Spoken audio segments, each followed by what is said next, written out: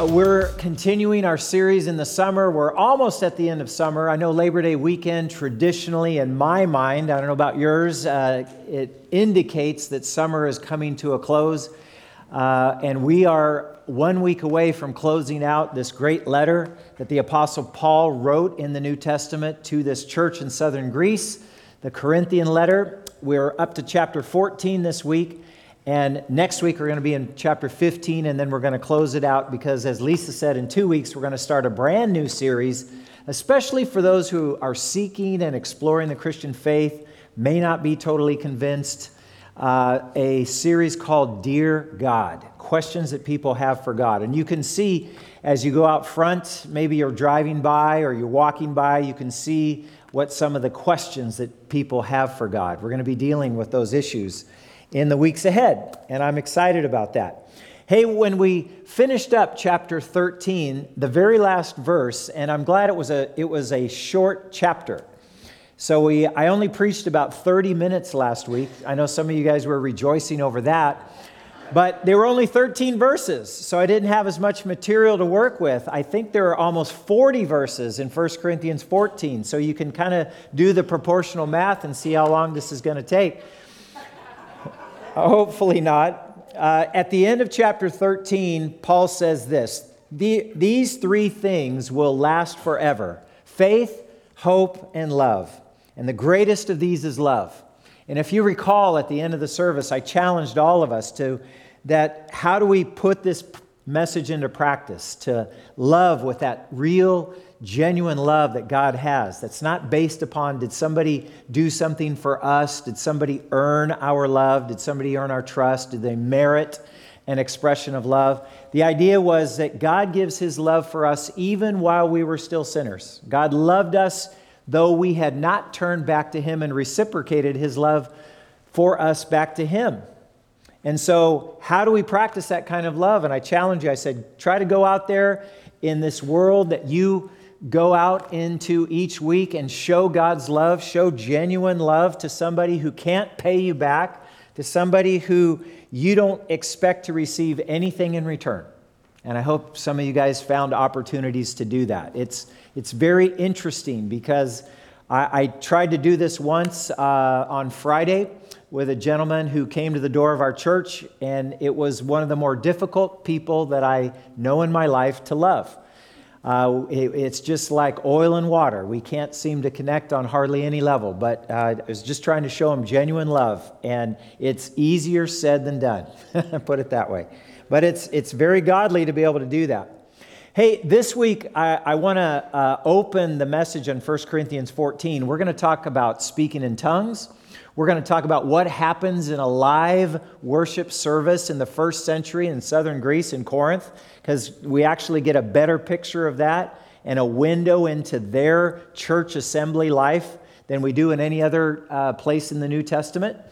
We're going to talk about speaking in tongues. We're going to talk about prophesying, and we're going to talk about women and women's roles as to what they should be saying or not saying in church. So get ready as we batten down the hatches for that.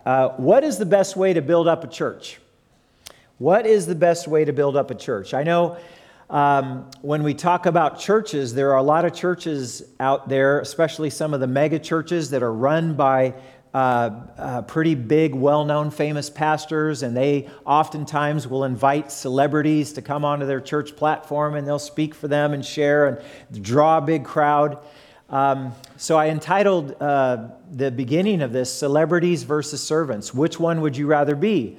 Would you rather be a flash-in-the-pan celebrity, or would you rather be someone who builds up others and helps equip them for impactful ministry? In other words, is the spotlight going to be on you as a celebrity, or would you rather be a servant and have the spotlight be on Jesus or upon His glory and for His church? And it's a legitimate question to ask because a lot of us are tempted to try to become a celebrity rather than be a servant like Jesus. What's the best way to build up a church? I thought about this when I was thinking of a lot of well-known, popular mega churches. Sometimes we see them on TV or you hear about them. How do we build up the church and grow it? Well, let's get some staging. Let's get some big lights that make the church look like a giant rock concert. Let's get some high-powered speakers that can really boom and melt your face off. I mean, that would just be awesome, right? I think Cosmos and Kaz over here would probably be like, yeah, I like that. You notice when an 18-year-old and a 14-year-old, when they play their musical instruments, they like it a little more energetic and loud. And I celebrate that, It brings me back to my days, right? So high-powered speakers, that's going to be the key. Let's wow the audience with some amazing video and some outrageous clip of people doing amazing things. Let's invite celebrities and well-known figures from our society who name the name of Jesus and share what God is doing in their lives. That's the way we're going to grow and build up a church. That is one way that some churches are growing and building themselves up. That's not exactly the way Paul says we're to grow and build up the church. I'd rather now turn our focus and say, okay, what is the Apostle Paul, the ambassador of Christ to the Gentiles in the world, what did he say would be the best way to build up the church? Paul talks about using our spiritual gifts. Paul talks about how God has gifted each one of us in a unique way with unique talents and abilities. And he says, and I want you to use your gifts to help build up and strengthen the body of Christ, the church as we assemble together. So that's an amazing challenge. We get a window. This is interesting, and I mentioned it already, but we get a window into a live first century worship service when you read chapter 14 of 1 Corinthians. If you haven't read it yet or studied it, I invite you to do so this week. Paul says this as he opens the chapter, let love be your highest goal. Remember, Paul just got done saying, now these three things remain, faith, hope, and love, and the greatest of these is love, right? Let love be your highest goal, but you should also desire the special abilities the Spirit gives, which are spiritual gifts, especially the ability to prophesy. For if you have the ability to speak in tongues, you will be talking only to God. Since people won't be able to understand you, you will be speaking by the power of the Spirit, but it will all be mysterious. So he's comparing these two spiritual gifts. One of them is speaking in tongues, which is the ability to speak in a language that you do not know, that you've never studied, you've never come across, you didn't hear anybody speaking it, and you picked up the language. It is a supernatural ability to speak in an unknown language. You realize we saw an example of that if you go back to the early church as it began on the day of Pentecost. When the Holy Spirit first came upon the believers, 120 of them in the upper room, it came down as tongues of fire, flames of fire. And each one of those 120 followers of Christ were given the supernatural ability to speak in a language that they had never known before. And they were speaking the praises of God in an unknown language. Now, the key on the timing of that was that there were Jews from all over the Mediterranean world, all over the Roman Empire, that were gathering in Jerusalem at that very time to celebrate the day of Pentecost, one of the Jewish festivals. And what was remarkable was those Jews, when they heard the 120, they said, who are these guys? Aren't these all Galileans? Aren't these all people from northern Israel? How is it then that they can speak the praises of God in our own native languages? And if you study it, you'll see there are 15 different regions from the Roman Empire from which all these Jews had gathered. So the ability to speak in tongues is this ability to speak in an unknown language supernaturally, with the idea that there's somebody in the audience who speaks that language, and maybe that's their native language, and maybe English is their second language, and they would be hearing the praises of God in their own native language, and they would know it was supernatural, that only God could make that happen, and they would realize that this assembly really is blessed and filled with God and His Spirit, and they would say, God is really among you. So there's one of the purposes of speaking in tongues here in a church. The other spiritual gift that's being talked about is prophesying. And we've talked about that. We've talked about prophesying being a gift that means you speak plain truth to God's people a message that is specifically geared toward that people, that calls for God's direction.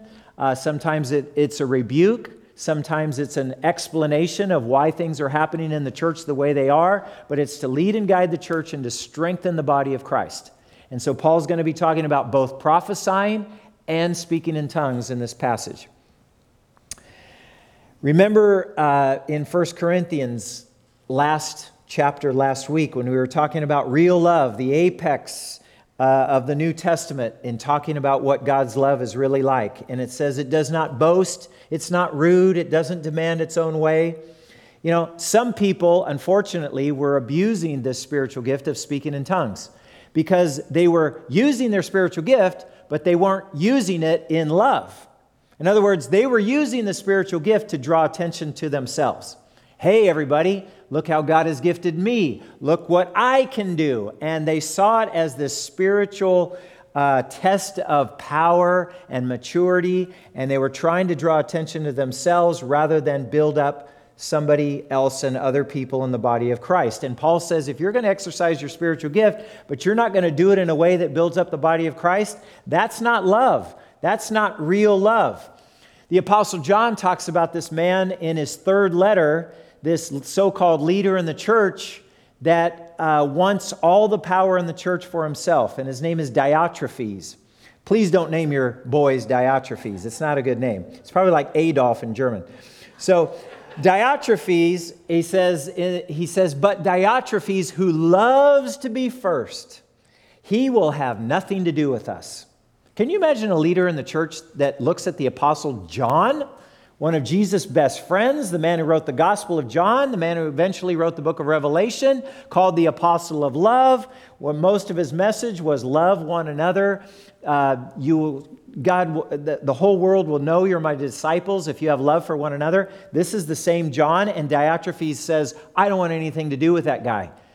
I'm the leader of this church. I'm the one in charge of here. And Paul says, if you are trying to get power and attention and influence in a church and you're not doing it in love, that is against God's Spirit, and that's not the right way. And actually, John says, when I get to that church, I'm going to have to deal with him.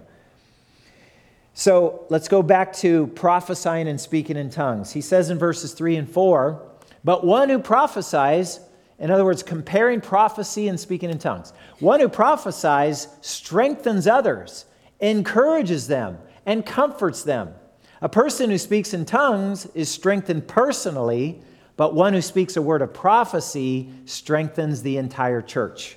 And do you see where Paul's laying the emphasis? He's saying it's so much better. If you're going to have a spiritual gift, use it to build up the church. Don't use it just to draw attention to yourself. When a person who's gifted in prophecy speaks, he or she is communicating God's message to God's people. They're providing insight or warning or sometimes revelation. Sometimes it's to the entire church. Sometimes the gift of prophecy is used to an individual. And, well, I have an example of that I'm going to share in a little bit later in the church. So sometimes it's to the church, sometimes it's to an individual. What Paul's priority for the church is when we gather together is that each church member, each person that's here in this room today, as we are assembled together, would be strengthened, built up, and edified. It's not about somebody showing off how gifted or talented that they are. So Paul continues in verse 6. He says, dear brothers and sisters, if I should come to you speaking in an unknown language, how would that help you? But if I bring you a revelation or some knowledge or prophecy or teaching, that will be helpful. Paul's using the grid of saying, what is helpful to the church? What really builds up the rest of the body of Christ? Not just draws attention to one individual on how God has gifted him or her. And so he's saying, I want to be helpful to the rest of the church. You know, you might wonder, why are we talking about these supernatural spiritual gifts of speaking in tongues or prophesying? Because both of them require God's Spirit in order to do that. They both require a supernatural ability. I want to remind you that in the first century, they didn't have what we have today. In the first century, the church in Corinth, they didn't have the New Testament scriptures. They didn't have the Gospels that chronicled Jesus' life and ministry. They didn't have Paul's letters. They didn't have John's letters. They did not have Peter's letters to the churches. And then now their apostle, the founding leader of the church, the apostle Paul, and their main other preacher teacher, who was Apollos, both of those two main teachers are not in Corinth anymore. They're away over doing ministry in the city of Ephesus. And so they don't have the scriptures and they don't have the church leaders. How are they going to be led? And so now that Paul was gone, they didn't have a main teacher like Apollos either. For a time, God in the first century, especially before the scriptures were codified, written down, and distributed among the churches, for a time God would speak through gifted people in each local church. And he spoke with them through the manner of speaking in tongues or unknown languages. God also spoke to each church through the gift of prophecy. These people received direct revelation from God about what each local church was to do. And sometimes it would be kind of like the leader in the church. Let's say they stand up and say something like, I sense that the Lord is saying to us, and then they would verbalize what the Lord Jesus is saying to a congregation. We have a little bit of window in what that might look like. If you've ever read the book of Revelation and you go to chapters 2 and 3, you'll see 7 letters that were written by Jesus himself to 7 different churches in Western Turkey, which was the ancient province of Asia. Remember those churches, right? You have Ephesus and Smyrna and Pergamum and Thyatira and Sardis and Philadelphia and Laodicea. I think months before Lisa and I arrived here, Kevin Sneed preached a whole series on the 7 letters to the churches, right? That was a direct message from the Lord Jesus himself to a particular local congregation. For example, in a letter to Sardis, the 5th church, Jesus says to them, he says, I know all the things that you do. I know that you have a reputation for being alive, but you are dead. That would not be what I would want the Lord Jesus to come tell us at our church. You have a reputation for being alive, but actually you're dead. Now wake up, Jesus says. Wake up, strengthen what little remains. For even what is left is at the point of death. Go back and do what you heard and believed at first. Hold to it firmly and turn to me again. Right? If the Lord Jesus, through the Holy Spirit, were speaking to our church, it wouldn't necessarily be this message, but it would be a message like that. And you can imagine sitting in the congregation in Corinth, and somebody who has the gift of prophecy would stand up and say something similar to that. That's kind of how that gift would look like in action. You know, a lot of Christ followers say this. They say, I just wish the Lord Jesus would speak to me personally. Well, in the 21st century, in many ways, the Lord Jesus has spoken to you personally. Number one, he's given you the written revelation of his will for your life in the Bible, in the New Testament. And number two, he's given you his Holy Spirit. And the Holy Spirit has this amazing ability to take a passage of Scripture when you're reading it and make direct application to your life, right? Very much like what Amy said when she was talking about communion. And she said, the Lord spoke to her when she was reading this about abiding and he who remains in me and I in him, he will bear much fruit, proving to be my disciple. When she was reading that and she said, okay, well, if I'm going to bear fruit by remaining in you, where are the areas in my life that I'm not bearing fruit?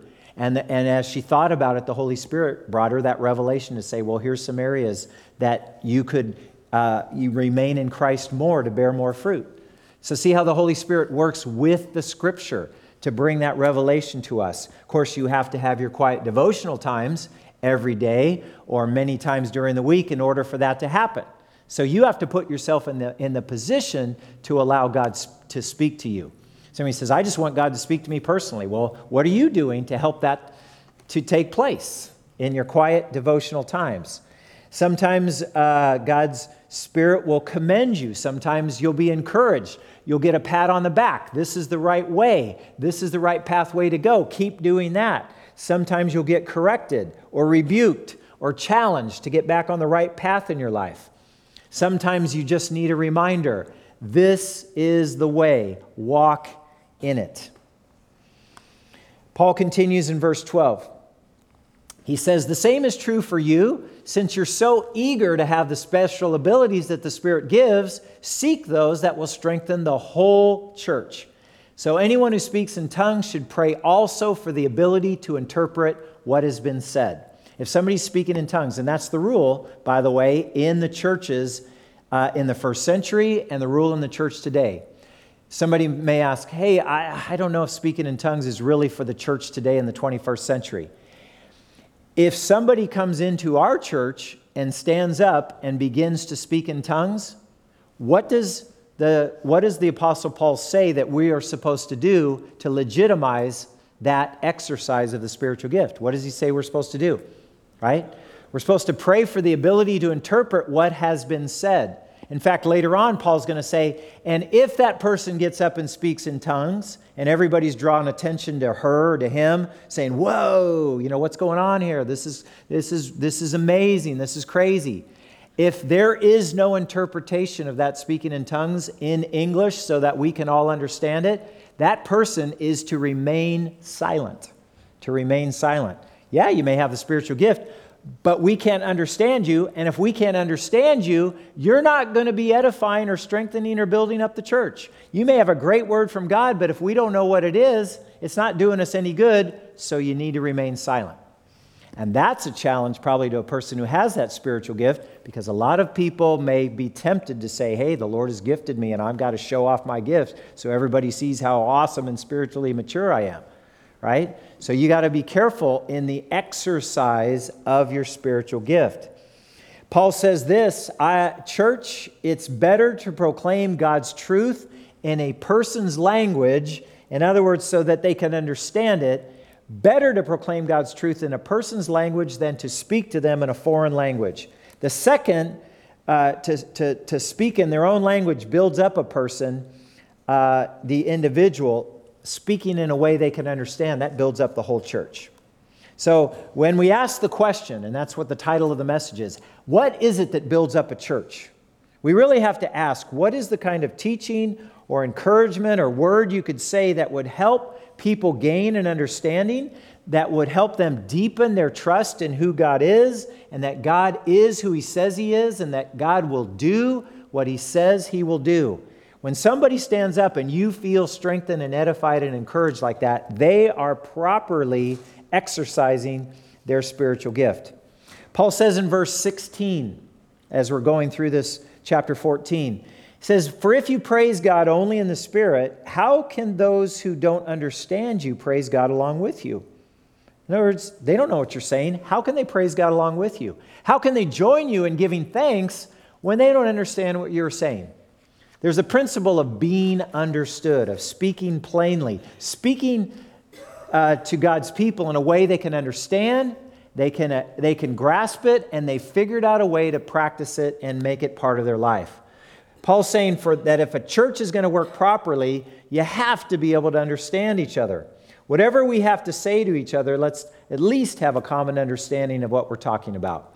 So Paul says this. Paul says, I thank God that I speak in tongues more than any of you. And I read that and I was thinking, so does Paul, when he gets up in the middle of the church, when he gets up to speak, does he just start rattling off speaking in tongues? And Paul answers it and he says, no, I don't. I may speak in tongues more than any of you, but I don't do it right here in the church assembly because that's not going to edify or build up anybody else. Where does Paul probably do his speaking in tongues? Probably more in a private place of prayer. But Paul says, but in a church meeting, I would rather speak 5 understandable words to help others than 10,000 words in an unknown language. I think that's a great principle there. Paul's using his gift for the benefit of the church and not for his own celebrity status. I came across a great article called the article is called It's Time for a Charismatic Manifesto. It's written by a Pentecostal pastor, named Lee Grady. Why am I reading a Pentecostal pastor? Because in this charismatic manifesto, this is what he says. He has a number of points that he wants to make about abuses in the charismatic movement, abuses in the Pentecostal church movement, of using the Holy Spirit and having abuses go on in the church all the time. And he says it's time that we have a manifesto and get things right in the Pentecostal movement. And this pastor says this in his point. He says, number 13, never promote gifts at the expense of character. Those who operate in prophecy or healing or miracles must also exhibit the fruit of the Spirit. While we continue to encourage the gift of tongues, let's make sure that we don't treat it like it's some kind of badge of superiority. This is one of their pastors saying that. I thought it was remarkable. Let's make sure that the gift of tongues is not used or treated like some kind of badge of superiority. The world needs to see our love, not our glossolalia. Glossolalia is the Greek word for speaking in tongues. And I thought, amen, Pastor Lee Grady. So Paul goes on, he says, you see, speaking in tongues is a sign. It's for believers, not for unbelievers. Okay, I'm going to skip that part because time is running short and I'm moving on. So we're going to go down to verse 25, and it's going to talk about speaking in tongues versus prophesy a little bit more. And in verse 25, he says, even so, there's a paragraph for you. I told you it was a long chapter. Even so, if unbelievers or people don't understand these things, they come into your church meeting, they hear everybody speaking in an unknown language. Can you imagine? It wasn't even just one person speaking in tongues. It was a bunch of people speaking in tongues. Has anybody ever been to a Korean church prayer meeting? You ever been to a Korean church when they all pray together? Do you know what it sounds like? Wow. Cacophony? Is that the right word? It sounds chaotic because everybody's praying to God at the same time. Out loud. And I mean out loud. Oh God, our Heavenly Father, we thank you for this day. And Lord, thank you for our church and your blessings on our church. Only it's 100 people all praying in their own way that way. And it just sounds like this bunch of noise. I would think you are crazy. It says everyone, and if everybody were doing that, and not only just speaking Korean, but they were speaking in an unknown language, they will think you are crazy. But if all of you are prophesying and unbelievers or people who don't understand these things, they come into your meeting, they'll be convicted of sin, they'll be judged by what you say, and as they listen, their secret thoughts will be exposed, and they will fall to their knees and worship God, declaring, God is truly here among you. When somebody has a word of prophecy, really from God's Spirit, and oftentimes it's very specific to an individual or to a small group of people within a congregation, it is unmistakable to those people listening that God is really speaking to them. I have an example of that. There's a doctor of philosophy that I admire greatly. His name is Dr. J.P. Moreland. Dr. J.P. Moreland wrote a wonderful book about 20 years ago, came out called Loving God with All Your Mind. Not just loving God with all your heart, soul, strength, but loving God with all your mind. He's very rational. He's very logical. And up until about 15 years ago, Dr. Moreland believed that all of the speaking and the sign gifts, like speaking in tongues and prophesying, he's saying those were miraculous gifts that God gave to the church in the first century, but now that we have the New Testament, those gifts are no longer in operation. That was his theology up until 15 years ago. Dr. Moreland heard about a church in East Anaheim, a church called the Vineyard Church, pastored by Dr. John Wimber. And in that church, they were operating all these miraculous sign gifts. And so Dr. Moreland says, I need to go over and see that church. I need to go over to that church in the Vineyard and be able to observe them so that I can discredit what they are doing. So that I can show from my knowledge and my scriptures and my philosophy that what they're doing is really not of the Holy Spirit. So he went over there with the attitude, I'm going to discredit these people. Unbeknownst to the other people, Dr. Moreland was also going through something in his own life, but he hadn't told anybody about it. So they finished the church service there in the Vineyard. And by the way, I've been in this building. It seats 3,000 people. It's huge. It's amazing to go in there. The church is not what it used to be as far as influence and power, but the auditorium is amazing. And so Dr. Moreland's probably sitting in the back observing, probably with his arms crossed, got this attitude of, yeah, show me what you're going to do, and I'll figure out a way to tell you how fake it is or how you guys are not really operating in the Spirit of God. So at the end of the service, he was invited into a time of prayer. Say, if anybody wants prayer, if anybody wants to come down and talk, we have our pastoral team down here. We have our prayer team, and they will pray with you. And so Dr. Moreland went down just to see what would happen.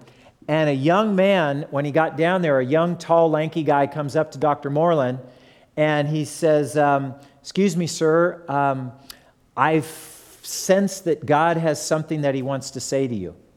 And Dr. Moreland's like, oh, well, here we go. All right, lay it on me. And the guy says, I believe that the Lord is saying that you are being filled with fear and anxiety, and you are depressed because you've found out that your wife has just been diagnosed with cancer, and you're wondering what life's going to be like if this cancer progresses and she dies and you lose her. And I just want you to know that the Lord says that her cancer is not going to end in death, immediately, and she's going to be okay. And what blew Dr. Moreland away was that it was exactly what was on his heart. That was exactly what was on his mind and what he was going through, even though he hadn't told anybody about it. Certainly, how could this young man, stranger, never met before, walk up to him and say that he had a sense that God was wanting to tell him something? And Dr. Moreland, since then, became a member of the Anaheim Vineyard Church, and he is out talking about the use of the miraculous gifts like prophecy and how God uses them in his life. And he has a number of examples of how God uses prophecy in his life. So I just thought I would say, there was a major skeptic who in the last 15 years has come around to believe in the sign gifts are here for the church in the 21st century. So here's what Paul says in verse 26. Well, my brothers and sisters, let's summarize. When you meet together, now here's the window into what's happening in the church service in Corinth in the first century. When you meet together, one will sing, another will teach, another will tell some special revelation God has given, one will speak in tongues, and another will interpret what is said. I can't imagine, that would be kind of it sort of sounds like a free-for-all going on in the congregation. But Paul says this, however this is done, here's the principle, and I put it in bold, but everything that is done must strengthen all of you. In other words, whatever somebody does, please don't make it about that individual and how God has gifted him or her. Please make it about how God has gifted that person so they can help strengthen and encourage the rest of the body of Christ. Remember, he says in verse 32, remember that people who prophesy are in control of their spirit, and they can take turns. For God is not a God of disorder, but a God of peace. So he says in verse 29, he says, let 2 or 3 people prophesy. In other words, in your church gathering, let 2 or 3 people do the prophesying. Let them do this, but let them take turns going one at a time so there won't be confusion. Right? The one who speaks, it says, if somebody else in the church receives a revelation from the Lord at the same time that someone is prophesying, the one who is speaking must stop. In other words, we're not going to have 2 people talking at the same time. I don't know if you've ever listened to a radio program or a TV program and you have a panel of guests and you ask one guest a question and they start to speak and another one interrupts them. And then the person says, wait, I'm not finished yet. And it says, yeah, but you need to address this point. And, I can't do it because I'm one person and I can only talk for one or the other. But when 2 or 3 people start all talking at the same time, trying to make their points, and somebody won't stop because it says, I'm going to shout you down until you stop and be quiet, it just turns into chaos and you can't actually hear or understand what anybody's saying. And Paul's saying, don't let that happen in your church service. Let everything be done decently and in order. So if one person stands up to speak and then another person gets a revelation, let one of them stop and let the other person speak so that everyone will learn and be encouraged. Remember that people who prophesy are in control of their spirit and they can take turns. You know, I've heard it where people might even say, hey, when the Lord gets a hold of my spirit and I start speaking on behalf of Him and I feel full of the Spirit, I cannot stop. I just have to keep going and going and going. Well, really? Because that's not what Paul says. Paul says, remember that people who prophesy, they're in control of their spirit and they can take turns. Why? Because God doesn't want chaos. He doesn't want a cacophony in the middle of a church service. He wants order. God is not a God of disorder, but of peace, as in all the meetings of God's holy people. So I think I've talked enough about prophesying and speaking in tongues, and maybe that'll happen in our church in the 21st century. Maybe it won't. But here's something that could also be happening in the church, and it has to do with women. And I know you women who read chapter 14, you were waiting until I got to this point because it's an important point to make. So now he's talking about women. Now, remember the principle. God wants everything be done decently and in order. God doesn't want more than one person speaking at a time, right? So in this context, Paul's saying women should be silent during the church meetings. It is not proper for them to speak. They should be submissive just as the law says. If they have any questions, they should ask their husbands at home, for it is improper for women to speak in church meetings. Now, I can see any man or woman reading that and looking at that in the 21st century and saying, what in the world is Paul talking about? Is he saying that women, when they come into a church meeting, that they're not allowed to talk at all? I don't think Paul's saying that at all. I think let me tell you I'll share with you what I think he's not saying, and then I'll share with you what I think Paul is saying. The most popular view today among those who oppose women speaking with authority in the church. In other words, there is a group of people who think that women should not be teaching or preaching. And the people in this camp would use this verse and saying, this is why Paul is saying this. They're opposing women speaking with authority in the church. They're identifying this speaking with the judgment of the prophets. You guys are probably going, huh? What is he saying? Let's say somebody is prophesying, right? And let's say this is what the Lord is saying to the church. When a person prophesies, the leaders in the church are also called by God to listen to and interpret what that person is saying. And they are to judge whether what that person is saying is really from the Lord or not. Because in the spiritual realm, there's a God side and there's a dark side. And sometimes the dark side, you remember he says in 2 Corinthians that Satan sometimes masquerades himself as an angel of light. So sometimes somebody could come in with this appearance of being all godly and spiritual and prophesying or speaking in tongues, but they really don't have God's Spirit at all. And so the leaders of the church, the spiritually mature ones, they're supposed to listen and evaluate and see if what that person is saying is really from God. And those of a certain view are saying women do not have the authority to judge or to evaluate what somebody says when they prophesy. That's one of the interpretations of this, right?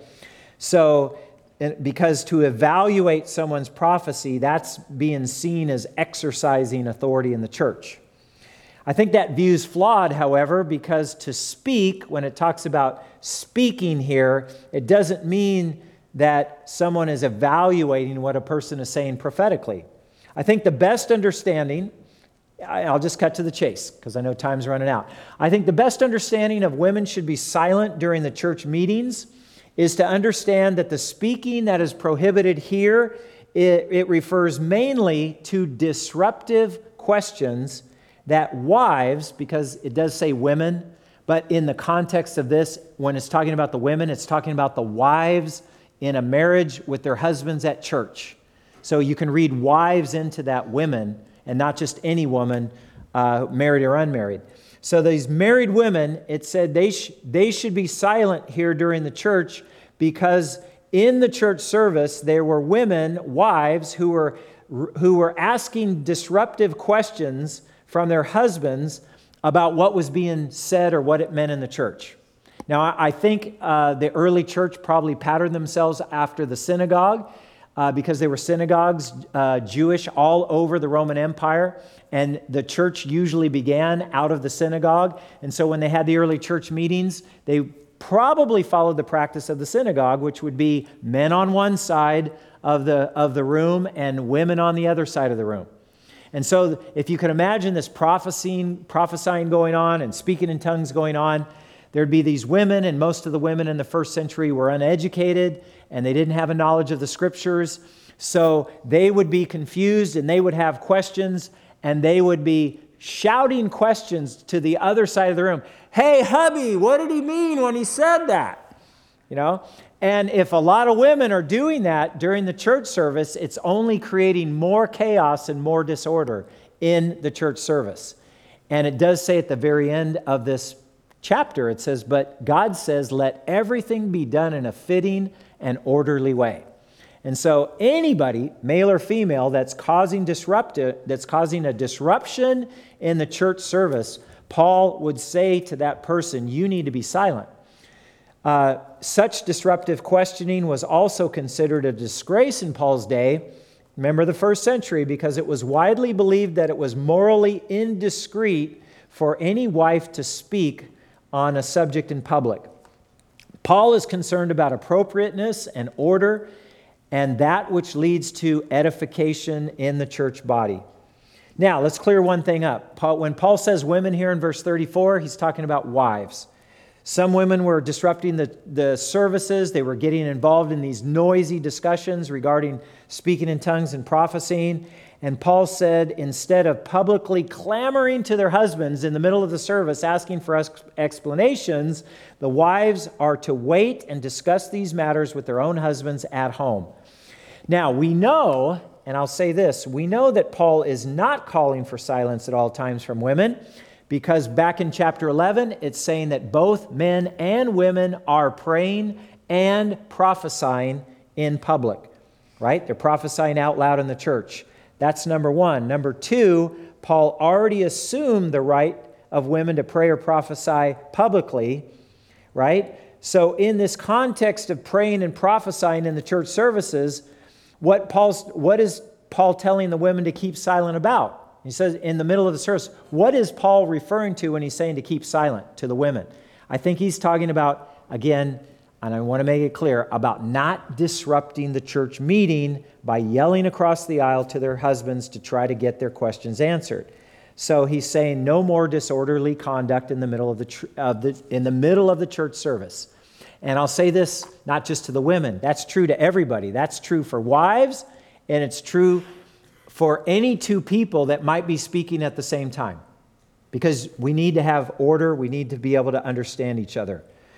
And I mentioned that disorder on the talk show. So the conclusion that I have in the interpretation of these passages is that women are not to disrupt the church meetings. And as I say that, come to think of it, men are not to disrupt the church meetings either. If they have the gift of prophecy, they're not to use that gift to disrupt a church meeting. If they have the gift of speaking in tongues, you can't disrupt a church meeting. And you can't just say what you want to say whenever you want to say it. It needs to be done with politeness and in a fitting, orderly way.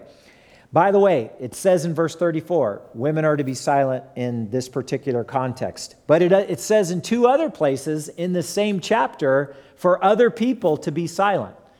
So I'm trying to put myself in the shoes of women and saying, how does this not be offensive to me as a woman? There's two other places in 1 Corinthians 14 where they're commanded to be silent. Verse 28, if there's no interpreter to the one speaking in tongues, that person needs to be silent, male or female. In verse 30, if someone's prophesying and two of them are speaking at the same time, one is to be silent, whether it's male or female. And then in number 3, which is the one we've been talking about, in verse 34, if a woman is being disruptive in a service, let her be silent. So, my dear brothers and sisters, and here's Paul's putting a bow on the whole chapter, 40 verses in 40 minutes. Not easy to do. the three commands beside it, and he finishes up. He says, "So, my dear brothers and sisters, be eager to prophesy." I don't know if I'd be so eager after I read this chapter. Be eager to prophesy. Don't forbid speaking in tongues, but be sure that everything is done properly and in order. Now, those of you who looked at your church bulletin, you said, "Jim, you've been preaching a long time. You haven't even got to the fill in the blanks." Here they are. There's 6 of them. Conclusion, principles for us today. What are the principles for us today based on what God is saying to the church in this chapter? Number 1, God gives spiritual gifts, including prophesying, including speaking in tongues. But he gives those gifts to strengthen the whole church. To strengthen the whole church. It's not just for your own self-aggrandizement. It's not just for your own celebrity status. It's not just for somebody to say, "Wow, what an amazing Spirit-filled person that is," right? It's to strengthen the church. That's why God gave us the gift. Number 2, prophesying with God's Spirit benefits others, while speaking in tongues, especially if there's no interpretation, tends to benefit the individual self, because nobody else can understand you. Number 3, since God gifted you with a spiritual gift, use it with the right motive. Use your spiritual gift with the right motive. And you have to be honest before God. God, why am I doing this? Why am I saying this? Is it for the motive of building up other people, or am I just trying to get everybody to look at and admire me? With the right motive. That's 1, 2, and 3. Let's go to the next slide. Number 4, 5, and 6. Principles for us today. Some people, number 4, some people may demand attention and so disrupt the church meeting. This is wrong. You can't do that. You cannot disrupt a church meeting just because you want personal attention. Number 5, God wants order in his church. Sometimes it means that we are to remain quiet and we are to wait our turn to speak. It's not just polite. I mean, this is the way God wants it. He doesn't want a bunch of people talking at the same time, even if they all have good things to say. God wants order in his church. And then number 6, ask yourself, back to a motive question. Ask yourself, will what I say or do here, will it help to build up my church family? Is this going to be good for the body of Christ? Is this going to be beneficial to people who listen to this, what I have to say? Or is it back to just trying to get attention for me? God is a God of order and peace. God wants one person to talk at a time. Everyone has to evaluate the helpfulness of whatever the message is. God loves it when we come together as a church. He wants us to use our gifts to bless each other. He wants us to learn and grow and trust him more.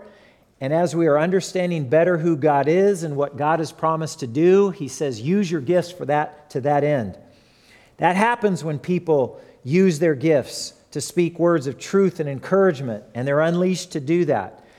And so my word is to you, let's all keep pursuing and developing the ways that God has gifted us, so that each of us, in the real spirit of love, each of us can contribute to the building up of God's church. That way everybody benefits. No matter where you are in your spiritual walk with God, you can be blessed. You can get something helpful out of that meeting. You can learn to love other people better. You can learn that it's better to give than to receive. You can see the ideal, that what God has in mind when his family gathers together. And even when you're irritated and you're annoyed by somebody, you can show more grace to people who are different from you or with whom you might disagree. God showers us with his grace all the time, and we need to learn to be more like him and extend that grace to other people. Let's bow for a word of prayer. Our gracious Father in heaven, thank you for being able to look into this window of church gatherings in the first century. That's where our Christian faith began. And Lord, somehow you blessed them in their meetings, and they didn't even have the scriptures of the New Testament to guide them. You guided them by your Holy Spirit. And that's amazing to think of. Lord, help us to use the spiritual gifts that you've blessed us with. Help us to use our gifts to bless others to encourage them, to build them up when we gather together. Help us to come to church with this attitude of, Lord, who are you calling me to encourage today, to pray for today, to bless today? Who can I help build up and strengthen by being here among God's family in the church gathering today?